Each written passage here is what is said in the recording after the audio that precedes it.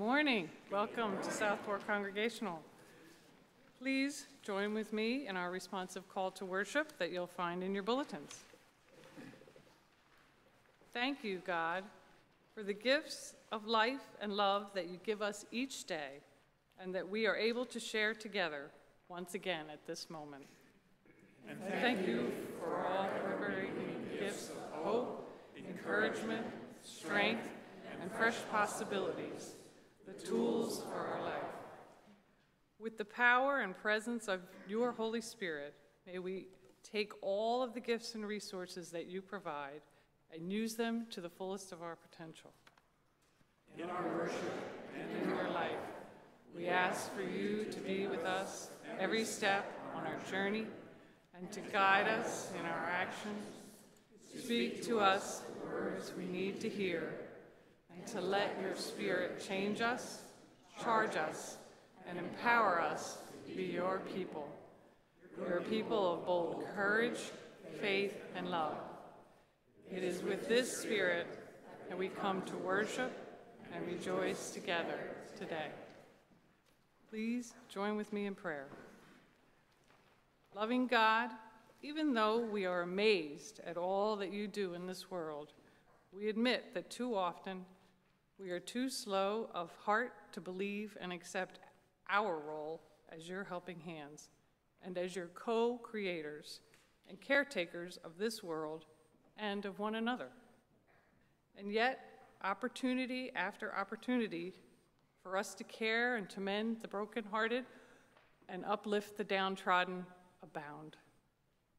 What a gift to be a part of it. What a gift to have such awareness, and what a gift to have such uplifting possibilities and meanings at our fingertips. But it takes some courage on our part, God, to say yes to everything that you offer. And although we may not always be ready to take that risk, here we are again today, gathered for your adventure of life once again. Here we are, Lord. May we be your instruments as we continue to open ourselves to your Spirit, your encouragement, to your support, and to your surprises. This we pray in the Spirit of Christ as we join together, saying, Our Father, who art in heaven, hallowed be thy name. Thy kingdom come, thy will be done, on earth as it is in heaven. Give us this day our daily bread, and forgive us our trespasses, as we forgive those who trespass against us. And lead us not into temptation, but deliver us from evil. For thine is the kingdom, and the power, and the glory forever. Amen.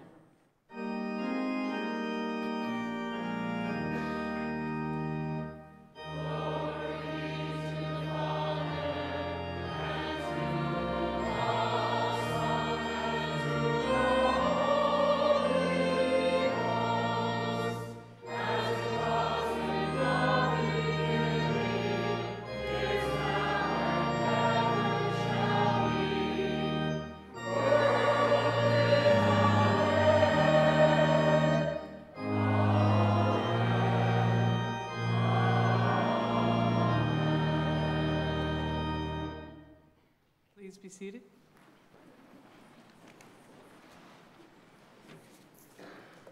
Good morning, everyone.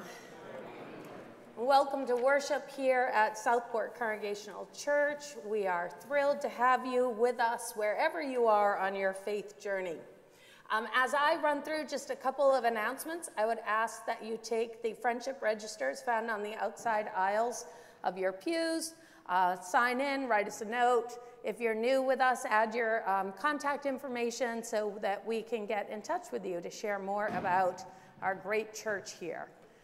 I want to begin with a heartfelt thank you for your prayers and concern for our family.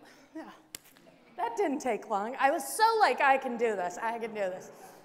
For our family last week, it is as we sent out the message, our brother-in-law, my sister's husband, was found safely and is now seeking treatment, which is the best thing for all of us.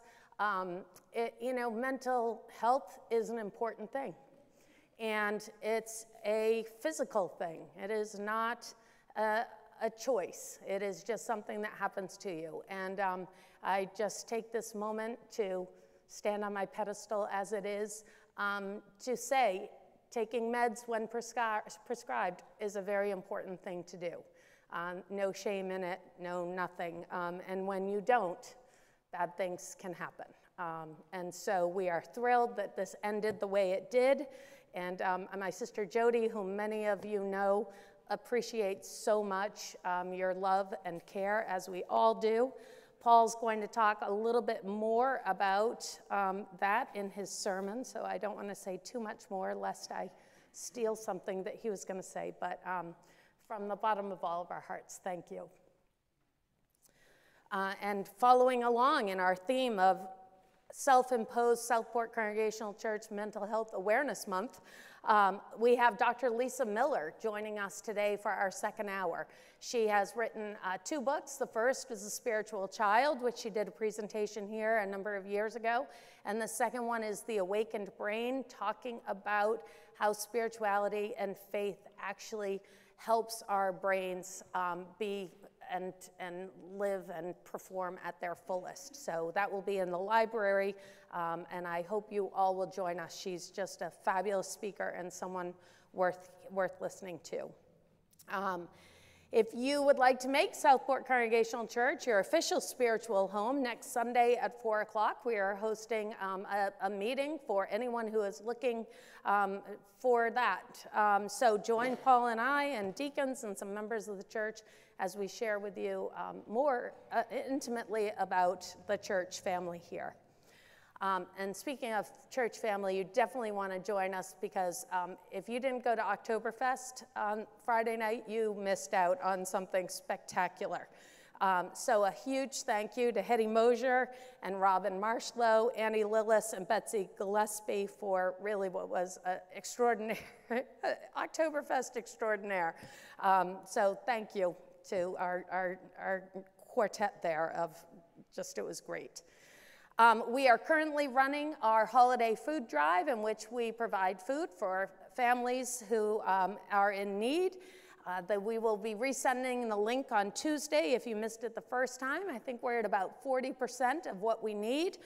And I'll just say, please make a note that when you sign up for something, most of them are for multiple pieces. So it would be like for 5 cans of corn or 5 something. Or so just make sure when you're signing up that you're doing the math in your head. Like if you sign up for 5 of something, you're probably going to bring me 25 of them. Okay, just as a reminder. If you would please read your bulletin about 2 really fun things that are coming up. One is we have a call for all artists of all kinds that Julianne is going to be doing, using your art during her sermon on Rooms with a View Sunday. And so if you are an artist, please talk with Julianne. And also next week is Laity Sunday. Laity, not lady, which many people hear us say Laity Sunday and think, oh, it's a lady Sunday. Why are they having a Sunday for all women? And then men appear, and that gets confusing. But laity is a tradition, is a term for all of you, non-ordained people.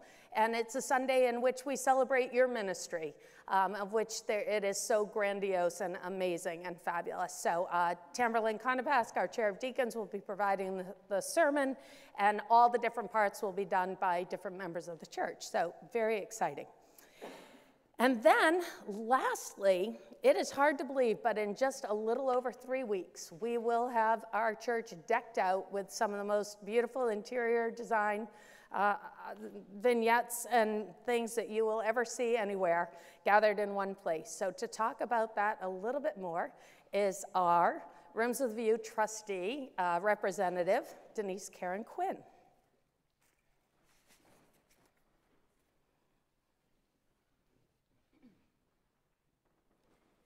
Thank you, Laura. Good morning, everyone. Yes, it's going to be our 27th year celebrating Rooms with a View. Similar to last year, we're going to have some very interesting additional events in addition to the Thursday night Gala, which will be on November the 10th. There'll be a trade event open on the 11th, and then over the course of the weekend, there will be a lecture series as well as some book signings. So we encourage you to take a look at the website. If you've received in the mail your invitation, again, these invitations this year are slightly different. You actually have to open it up. So a few people said, oh, I saw it, it's beautiful, but you have to open it up and then you'll see what's going on because the content is within. We also want to let everyone know that today is the last day for anyone that are church members who wish to buy tickets and to take advantage of the discounted price. So you have until about 12:30 to purchase your tickets here after the service if you feel inclined to do so. And these are the beautiful posters that have been designed for this year. Anyone who lives or works or is in an area within the Fairfield-Westport area where you think that this could be on display to encourage local area people to know about the event, we ask you to stop by the office to pick up a poster so we can spread the word. Thank you so much. Thanks, Denise. And just in case you're wondering what Rooms with a View is, it's actually our one and only church fundraiser. It's, think like church Christmas fair, and then put it on steroids, and that's Rooms with a View. So it is our big fundraiser, and your support is very welcome. So we are about to enter into a very exciting part of our worship service, and that is our celebration of our third graders. And they're receiving their Bibles. And so to start us off, we have our chair choir presenting a very, very fun and exciting musical piece for us.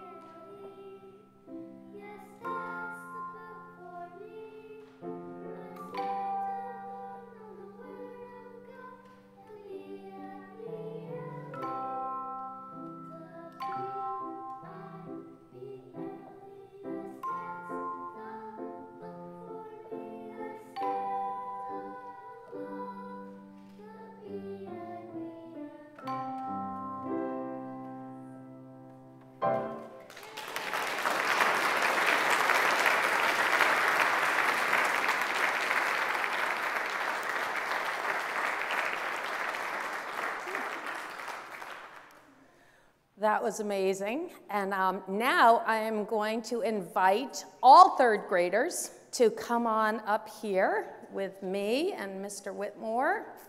So you guys come up. Mrs. Cruz will take care of you.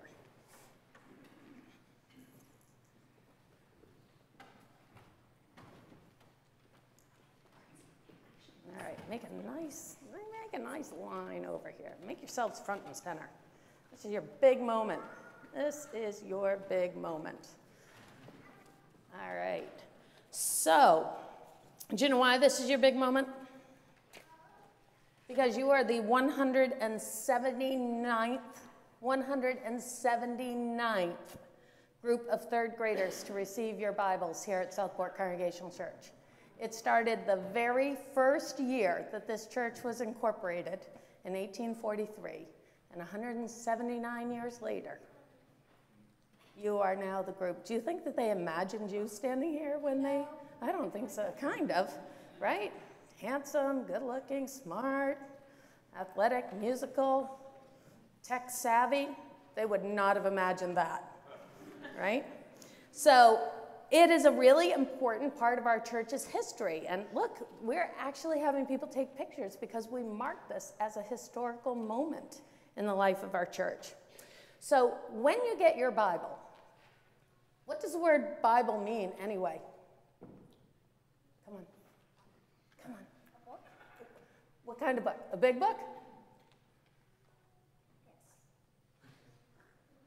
Little books. Remember? Oh, yeah. Darn.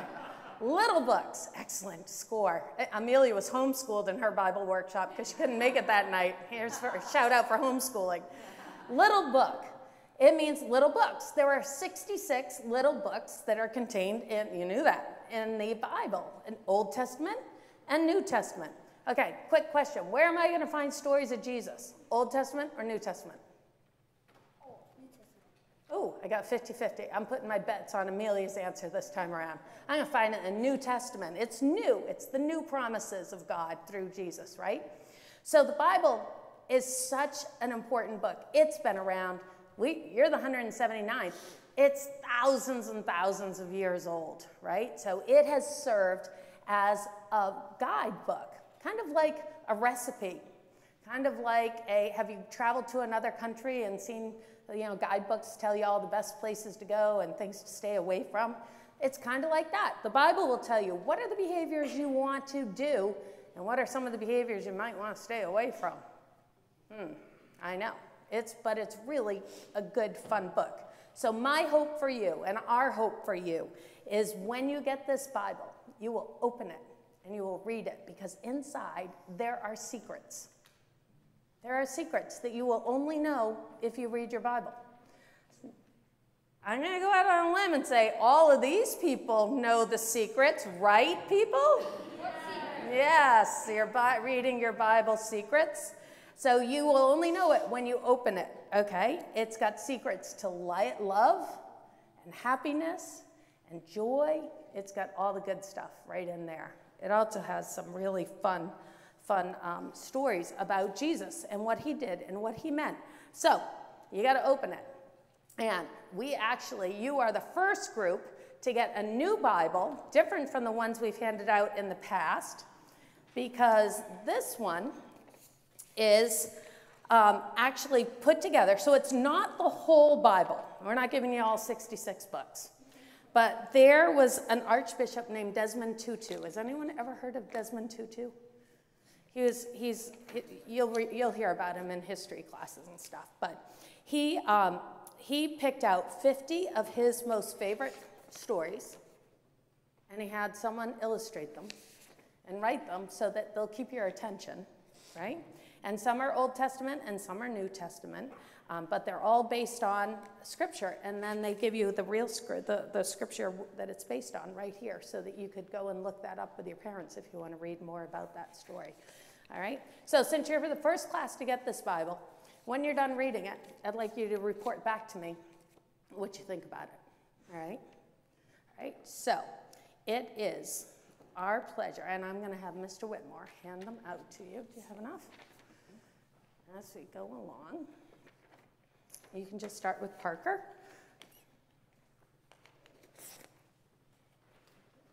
Amelia. And congratulations.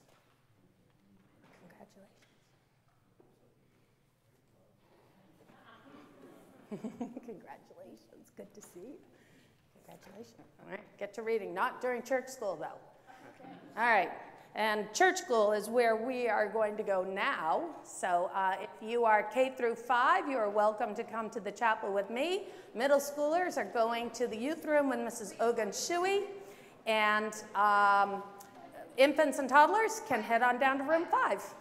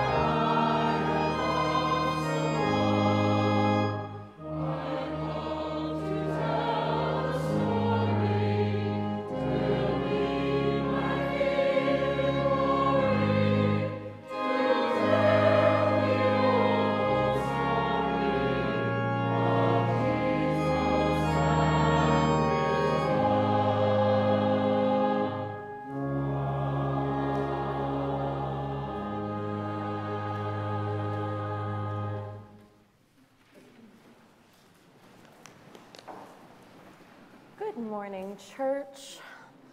I think of everything we do, especially those kids singing, as prayer. But as we enter into this time of special prayer and contemplation, I do ask you to keep the following people in your hearts and minds and spirits. First, for Irene Santa, who is at home following a surgery at Bridgeport Hospital, we send prayers of healing and of steadfast strength and of humor, as always, for that special person. And we pray for all those who are healing from recent surgeries and for all those in our congregation and communities who are continuing treatment for various forms of cancer and chemotherapy. So too do we pray for all those going through major life transitions, that God may give them strength and courage and discernment as they enter into the unknown. We pray for all those who struggle with mental illness, that they may receive the care that they need, the love that they deserve, and just the grace to continue to battle each day. And we pray for our children, especially our third graders who just received their Bibles, that they may grow in strength and wisdom, just as Jesus did as a young boy. So with all of these thoughts and all those on our minds and hearts and spirits, may we now take our time to come to the Lord.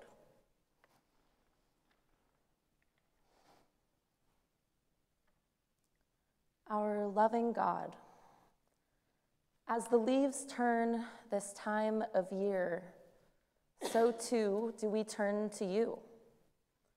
And in doing so, we ignite into color. We reveal what has been inside of us all along, latent, waiting for transformation, waiting to change how we see ourselves, how we see each other, and how we see the whole forest. We come to you this morning with awe, Lord, for the imaginative work that is done by you, slowly, subtly, one leaf and one tree at a time, and yet if we're not noticing, seemingly all at once. Our lives, our loved ones, ourselves, our children, they all seem to change this way too, Lord. We wake up one morning and the world seems made anew. The colors are different, and it reminds us, Lord, that when we slow down, when we pay attention, when we see each moment as a gift, a divine gift from you, and mindfully apply ourselves to the texture of our lives and our days, that we will see you, Lord. We will see your color bleeding into our lives, and so we pray, God, that you suffuse our lives with this color, with laughter and love and joy, and so too with depth, Lord. It is only through contrasts that we can see. And so we pray that you ground us and root us in those times that are not filled with laughter. In those times when joy seems hard to find, Lord, may you keep us grounded. May you keep us strong so that we may notice, Lord, when that joy and that wonder arrives. May we see you, God, the forest through the trees, and may you guide us to handle the seasons that come upon our forests and our lives. May we honor each of these seasons. May we stand tall when they challenge us, weather us, weary us, give us a chill. And may we still see the beauty, Lord, the pattern and the meaning in this mystery. May we, as your creation, have open spirits, receptive, awaiting and yearning for the color and light and love that you provide to us through all those around us, through each moment, each surprise, each joy. Lord, as the birds call in the trees, so too do our loved ones call to us. And we thank you. We thank you that you always pick up the phone, Lord. That in our time, here in our place, here in your presence, we are yours. And so we pray that you help us to remember this in all its color and beauty, in the name of love incarnate, Jesus Christ. Amen.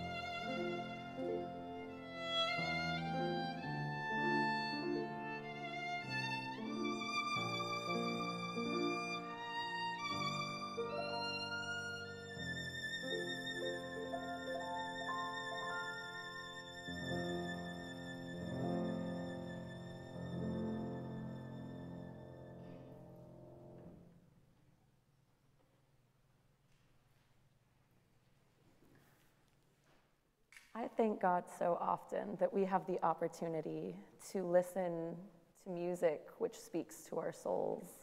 And I thank you, Darwin and Elaine. Because what that does is it causes us to slow down and pay attention. And I've been meditating lately on a quote from the French philosopher, mystic, and activist Simone Weil, which reads, "Attention is the rarest and purest form of generosity." I don't think it's a coincidence that we talk of paying attention or giving attention. We use this financial language because what we see and what we notice, what we give our attention to, changes everything. It changes the way we live, changes the way we feel. And so as I was giving my attention to Dr. Lisa Miller's book, The Awakened Brain, that we'll talk about after this service, I found this point. She writes, "Each and every moment, we have a choice of how we see ourselves in the world. We can live chasing goals and rewards, lost in worries or regrets, or we can awaken to the true fabric of the world, an evolving tapestry that we both behold and help create, in which every thread matters and no strand stands alone." And so thank you for awakening yourselves this morning to give your attention. Thank you for that generosity. And may your generosity of time and of resource flow from this most valuable, purest form of generosity. And it's in this spirit that our morning offering will be taken.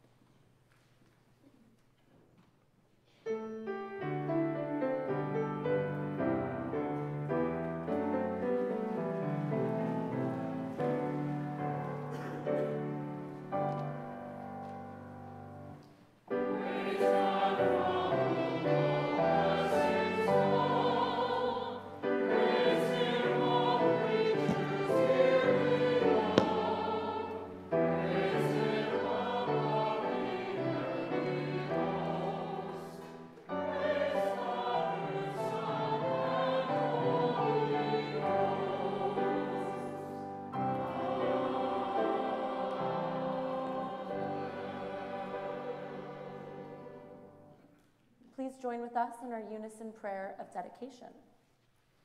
Receive these gifts, O God, as expressions of our gratitude and loving devotion.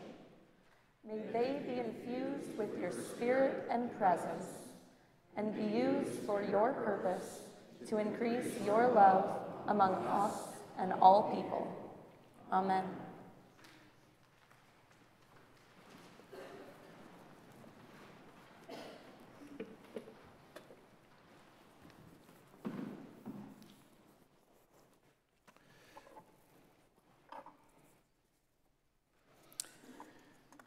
As we begin, we're going to read our second scripture passage together. And then during the message, we're going to be looking at the first passage. And in the Matthew passage that we're going to read, this is Jesus who is speaking. And as you can see, he is very succinct. So let's read together. Ask, and it will be given to you. Seek, and you will find. Knock, and the door will be opened for you. And may God bless our understanding and our living of this word that equips us for life. Amen. As Laura shared her gratitude, I want to begin by sharing my gratitude, and both of ours really for the much needed support that you gave us as our immediate family and the extended family last weekend. Thank you to our terrific staff who kicked in and covered. I know that you all prayed and that Philip Betancourt asked for a moment of silence as well. And I want to thank our deacons, Dave Stewart, who was preaching. Thankfully, fortunately, he was already scheduled to preach. And it's weird how these things work. And Davey did a fabulous job. I know I heard a lot of feedback, positive feedback. Julianne was supposed to be having the weekend off, and she heard the need. We asked, and she said, of course, I will be there. So thank you very much. And just to make sure that we're all on the same page, I just want to bring you up to speed in case you didn't hear what was happening. So last Friday afternoon, what happened was Laura got a call that our brother-in-law had gone missing. And by that point, on Friday afternoon, when we heard it had already been 32 hours. His car had been found by the police in a picnic area. And the police then searched Thursday night for many hours with a canine team that's all trained to find missing people up there in New Hampshire. And there was no trace, no clues. His phone was either not working or turned off, or the battery was dead, or it was broken, so there was no signal, no tracking. It had already been widely posted by that point on social media, and it was on the TV, news, all over the place in New Hampshire, seen by tens of thousands of people, where they shared as part of the message missing persons that he had been suffering from both depression and mental illness. So Laura and I heard what was going on. I actually happened to be in a meeting at the moment. I said, excuse me, heard what was going on, and said, I'm sorry, got to go right now. Got an emergency. So because it was in the area that was in, we packed up our hiking gear as fast as we could. We jumped in the car. Audra, our daughter, made a split decision also that she was going to go with us. Parker said he was going to head up later that night. And we booked it as fast as we could to New Hampshire in Columbus Day traffic, which sometimes meant 10 miles an hour. So it took us a while to get up there. And the 4 days that followed were horrible. One of the most surreal and stressful and scary times of our life, and confusing. It was so confusing because we couldn't get a handle on anything. Nothing made sense. Because not only was our brother-in-law missing, but he was at very, very high risk of harm. And to add to the psychological, emotional, medical, the temperature was also dropping at night, and it was getting down into the mid to the low 30s. So if he was still alive at that point, the clock was ticking, and as you probably know, after 48 hours, when someone is missing, if you don't find that person within that time frame, the statistics get very ugly. And they even get more dim after 72 hours. So we're driving up there, and there's a lot of phone calls just going back and forth with our brother-in-law's, with his wife, Laura's sister, and all sorts of family members. And we're trying to piece things together, and they don't make sense. And they don't make sense, part of the reason why is because of the mental illness. What you or I would do, a pattern that we would take, gets thrown out the window. So we're running a timeline. He left home at 7:30 in the morning on Thursday morning. He had a 9:30 appointment, said he would be home by 1, never returned. By 8 p.m. that night, after the doctor was called earlier during the day, it's like, what happened? They got the call back at 8 p.m. that night. He never showed up for the appointment at 9:30 in the morning. And then at midnight that night, 16 hours into it, the police found his car, and it's parked in this off-road picnic area. It was parked in a weird way, and there was no struggle, no other clues at all. What happened? What happened? And I was actually running it over so many times in my mind, and this is a suggestion that I give to a lot of people. I finally had to write it down on a piece of paper so it would just stop spinning, spinning, spinning, spinning. Was he dead? Was he alive? Those were really the two main things, two possibilities. Either way, it's a crisis in a different way. If he's alive, did he wander off by accident, or was it on purpose? The way the car was parked, was he abducted? Looked like there was another car parked next to it. We got there late Friday night. First thing Saturday morning, now we're into day 3, we meet with the police. Wildlife Fish and Game up there, they do a lot of searches for missing people in the wilderness. And they had done their search. It had already been 48 hours. They searched a half mile around the car in a perimeter, and we're looking at the map and the pattern and everything. 9 dogs, they had drones, and they came up with nothing. And the officer, and then we ran into another officer who was there the whole time with the dogs, and they were very, very sympathetic. They were very kind. But in the end, by Saturday morning, they said, "This is all we can do."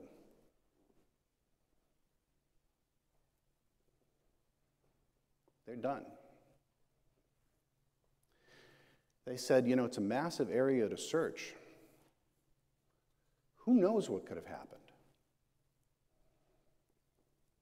They said, you may just want to sit by and wait. He'll probably turn up at some point, one way or the other. And that was their advice.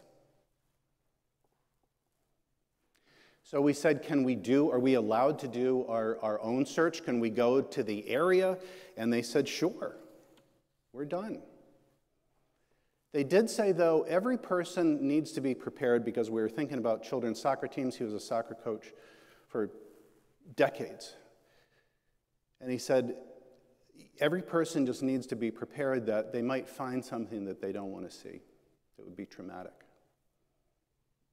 So, no youth soccer groups. So now it's in our hands. And so we're running through the questions and try to figure out what to do. What should we do? Well, that all depends on what happened, doesn't it? Did he go hiking? Did he get disoriented? Was he intentionally lost? Did he have a plan, or was it spontaneous? Did he take any survival gear with him? No. Did he have a backpack? No, that was still in the car. Water bottle? No, that was still in the car. Money? Nope. Credit cards? We were tracking. No use. How far could he have traveled? We're thinking, well, if he was walking, he was a big hiker. He could be 30 miles away by now. Did he have any means of self-harm? Didn't seem like that. How well did he know the area? So we asked for police for maps of the area, and they were wonderful, and they gave them to us, and we started studying them and looking at what is around. Where are the cliffs? Where are the bodies of water? Where are the potential hazards? Where are the potential safety areas? So we made a plan. We organized search teams. We divided into groups. We packed our gear, and off we went. 48 hours missing. We hiked possible trails. We hiked off-trail.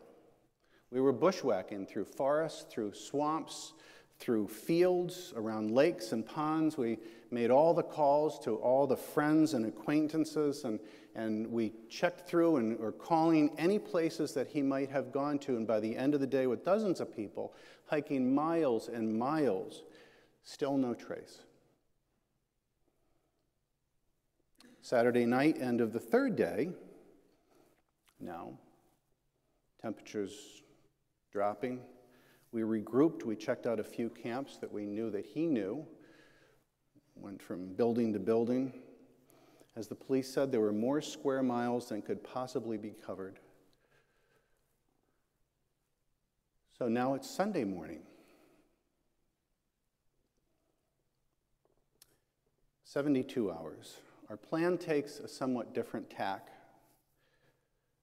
We learn that most people are found with tips. So we're going to feed that. So we map out all the locations miles out to spread the words of where to post missing persons posters. He was already all over the place with social media, on TV, but not everybody looks at that. So maybe there are some hikers, some people filling up their car with gas, some people in the grocery store. So we designed 300 posters and took them off, got them printed, got plastic sleeves to put them outside, got a bunch of staple guns, got thumbtacks, got tape. Here's a weird thing. You know what Staples does not carry?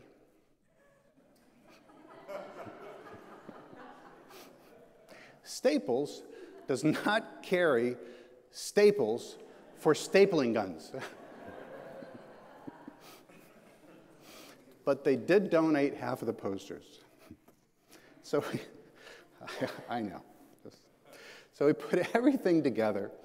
We assigned the groups. We split off. Off we went, knocking on doors, trailheads, gas stations, grocery stores, casting the net. And throughout all this, people are praying.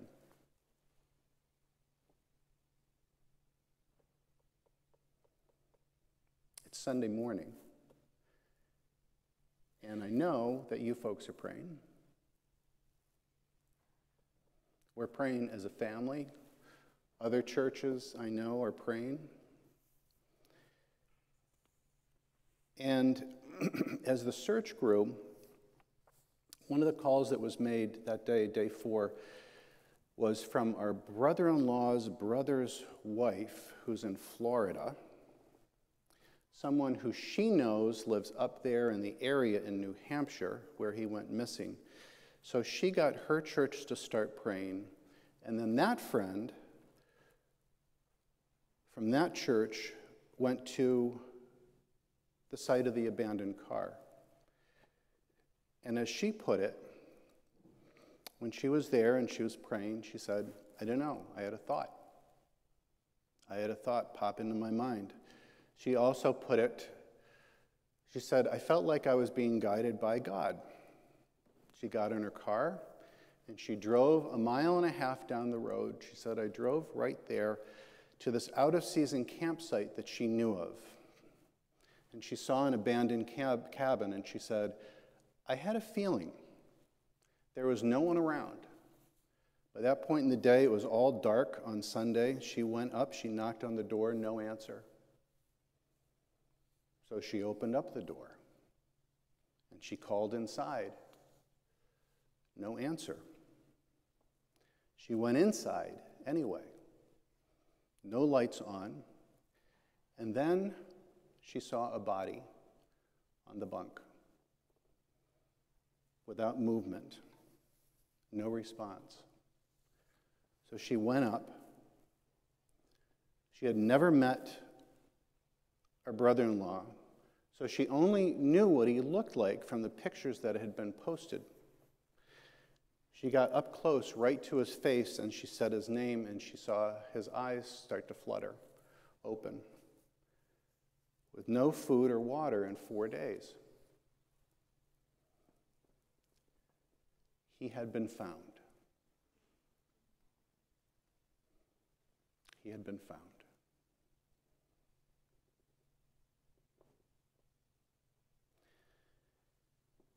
As Laura said, he went straight to the hospital, and he's still getting help, and it's going to be a long road.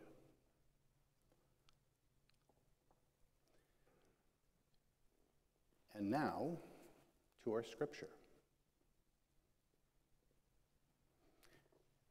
Ask, and it will be given. Seek, and you will find. Knock, and the door will be opened. Was it a miracle that found him? Did God lead her there? She says absolutely yes. Was faith involved? And that we absolutely know 100% yes, because of what faith is. Because everything that went on up until that point was like following textbook instructions. We often think about faith as being something that you believe in here, something that you feel very fervently in your heart and soul. You feel it very deeply. But we look at both of these passages, and the interesting thing, the fascinating thing, the amazing thing is what Jesus is describing here in both of these passages. Jesus is not talking about faith as a feeling. He's talking about, what is he talking about? Ask, seek, knock. These are verbs. He's talking about faith as something that you do, as an action. Not something that, I might consider trying that if I feel like it. I don't know. I don't know if that's for me. I'm not outgoing, really. I just like to pray. He says, no, ask, seek, knock. Do this. These are instructions, verbs. And every one of these words, if you think about it, every one of these things gets set into motion by the person who's doing the asking, seeking, knocking. And it's the direct opposite of, well, I guess God will take care of me. It's the opposite of the person who reels off all of the reasons, all the reasons that absolutely, that nothing that is suggested, no, that's not going to help. No, I don't think so. Tried that, not going to work. Somebody said last week, I think it was Les Miller, he said, some people, if they were drowning and somebody threw them a red lifesaver, they would say, I think I want a blue one. Three things that faith requires: action, faith requires effort, faith requires initiative. Deciding to get off the couch, deciding to make a change, maybe having to get directions of where you need to go. I don't know what to do. If you don't know what to do, if you don't know who to see, if you don't know where to go, you know what? Maybe a friend knows. And then take that first step to knock. And then take the next step and the next step. If you look at the first passage, one of my all-time favorites. It's called The Parable of the Unjust Judge. And it's called that because if you read it, this judge is a nasty man. He's a bad man. The woman decides, in spite of that, he's my only option. I got to get to his house. Where's his house? She's got to find out. Is it far away? Maybe she needs to get directions. So she finds out, she makes a plan, she puts on her shoes, she walks there in the middle of the night, and she knocks. Right? And then it says she knocks again, and she came back and back and back again and again. And you go, man, that hurts my knuckles. That doesn't feel good. It doesn't feel good to just keep knocking away. He's going to be really angry if he gets up in the middle of the night, yeah. And to add to that, he's not a nice guy being angry. She screws up her courage anyway. What if he yells at me? He's absolutely going to yell at you. Are you kidding? He's going to be brutal. But she knocks again. What if he's not home? Knock anyway. What if it's a waste of my time? Knock anyway. What if I try before and if it didn't work? Keep knocking. Ask around. Seek, knock, persist. You know what? In almost every case where Jesus helped someone in the Scriptures, the person who got help is the person who took the effort. The person who took the effort to make it to Jesus, to get there, to call out, to move their body. And some of them did this in extraordinary ways. There was that story, I don't know if you know the story of the woman with a flow of blood, and she used her power to access Jesus' power, to push through the crowd, to just touch the hem of his garment so she could be healed. The paralytic, well, he couldn't move at all. So what did he do? He got his friends to help. And they took tremendous effort to carry him to Jesus. And when they couldn't get there, because there was such a crowd around, well, they carried him up to the roof of the house, and then they cut the hole in the roof, and then they dropped him down so that he could be healed.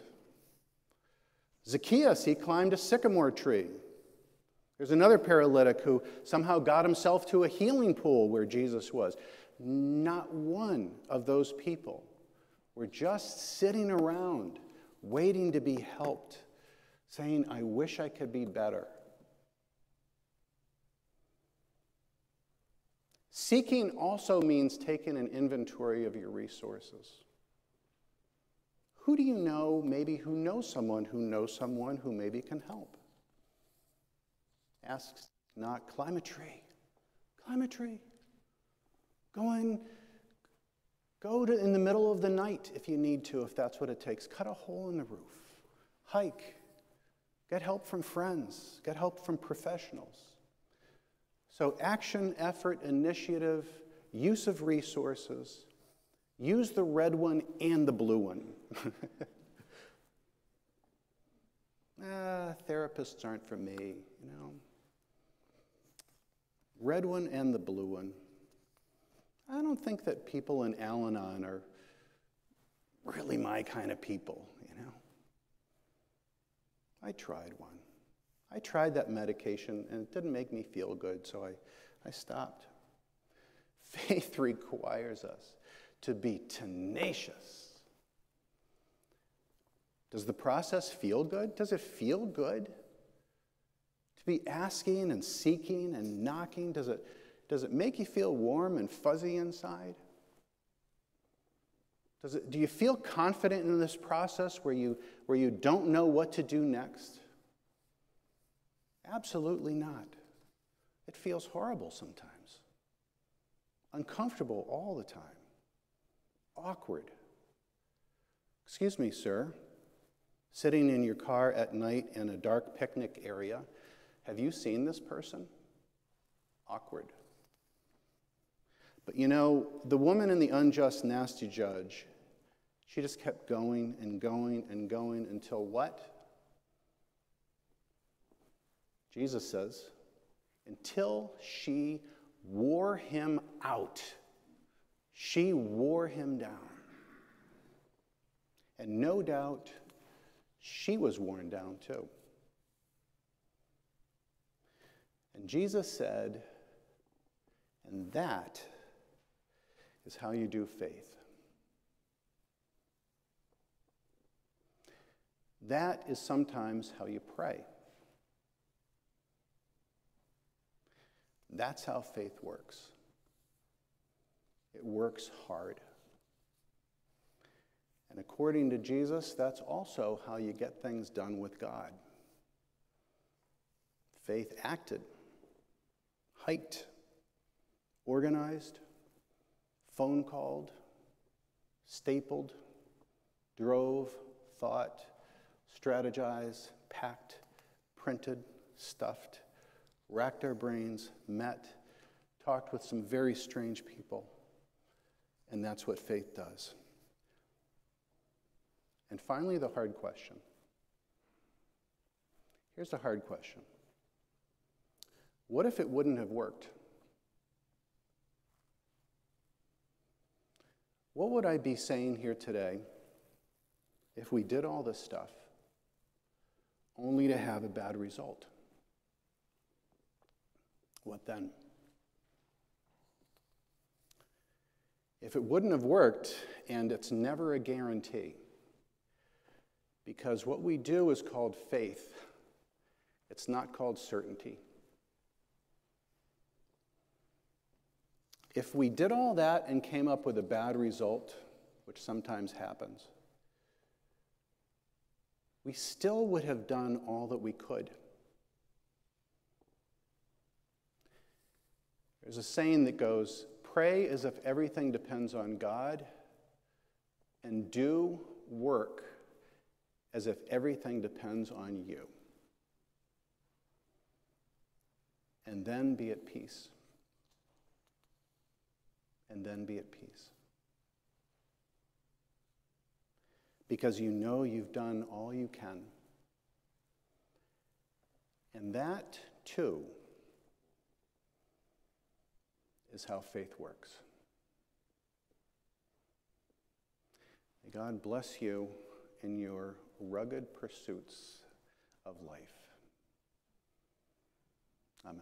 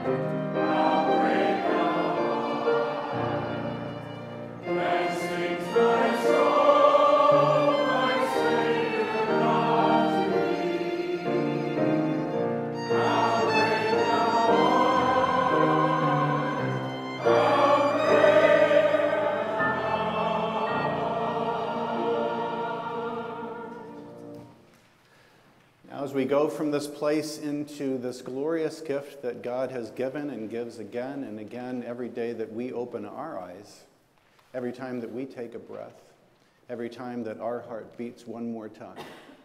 May we go, and may God be in your head and in your understanding. May God be in your eyes and in your clear-sightedness. May God be in your mouth and in the words that you carefully choose to speak, words that can help or words that can harm. May God be in your heart and in the fullness of your loving. May God be in your hands, in your embracing and in your uplifting, now and forevermore. In the name of the Father, and the Son, and the Holy Spirit. Amen.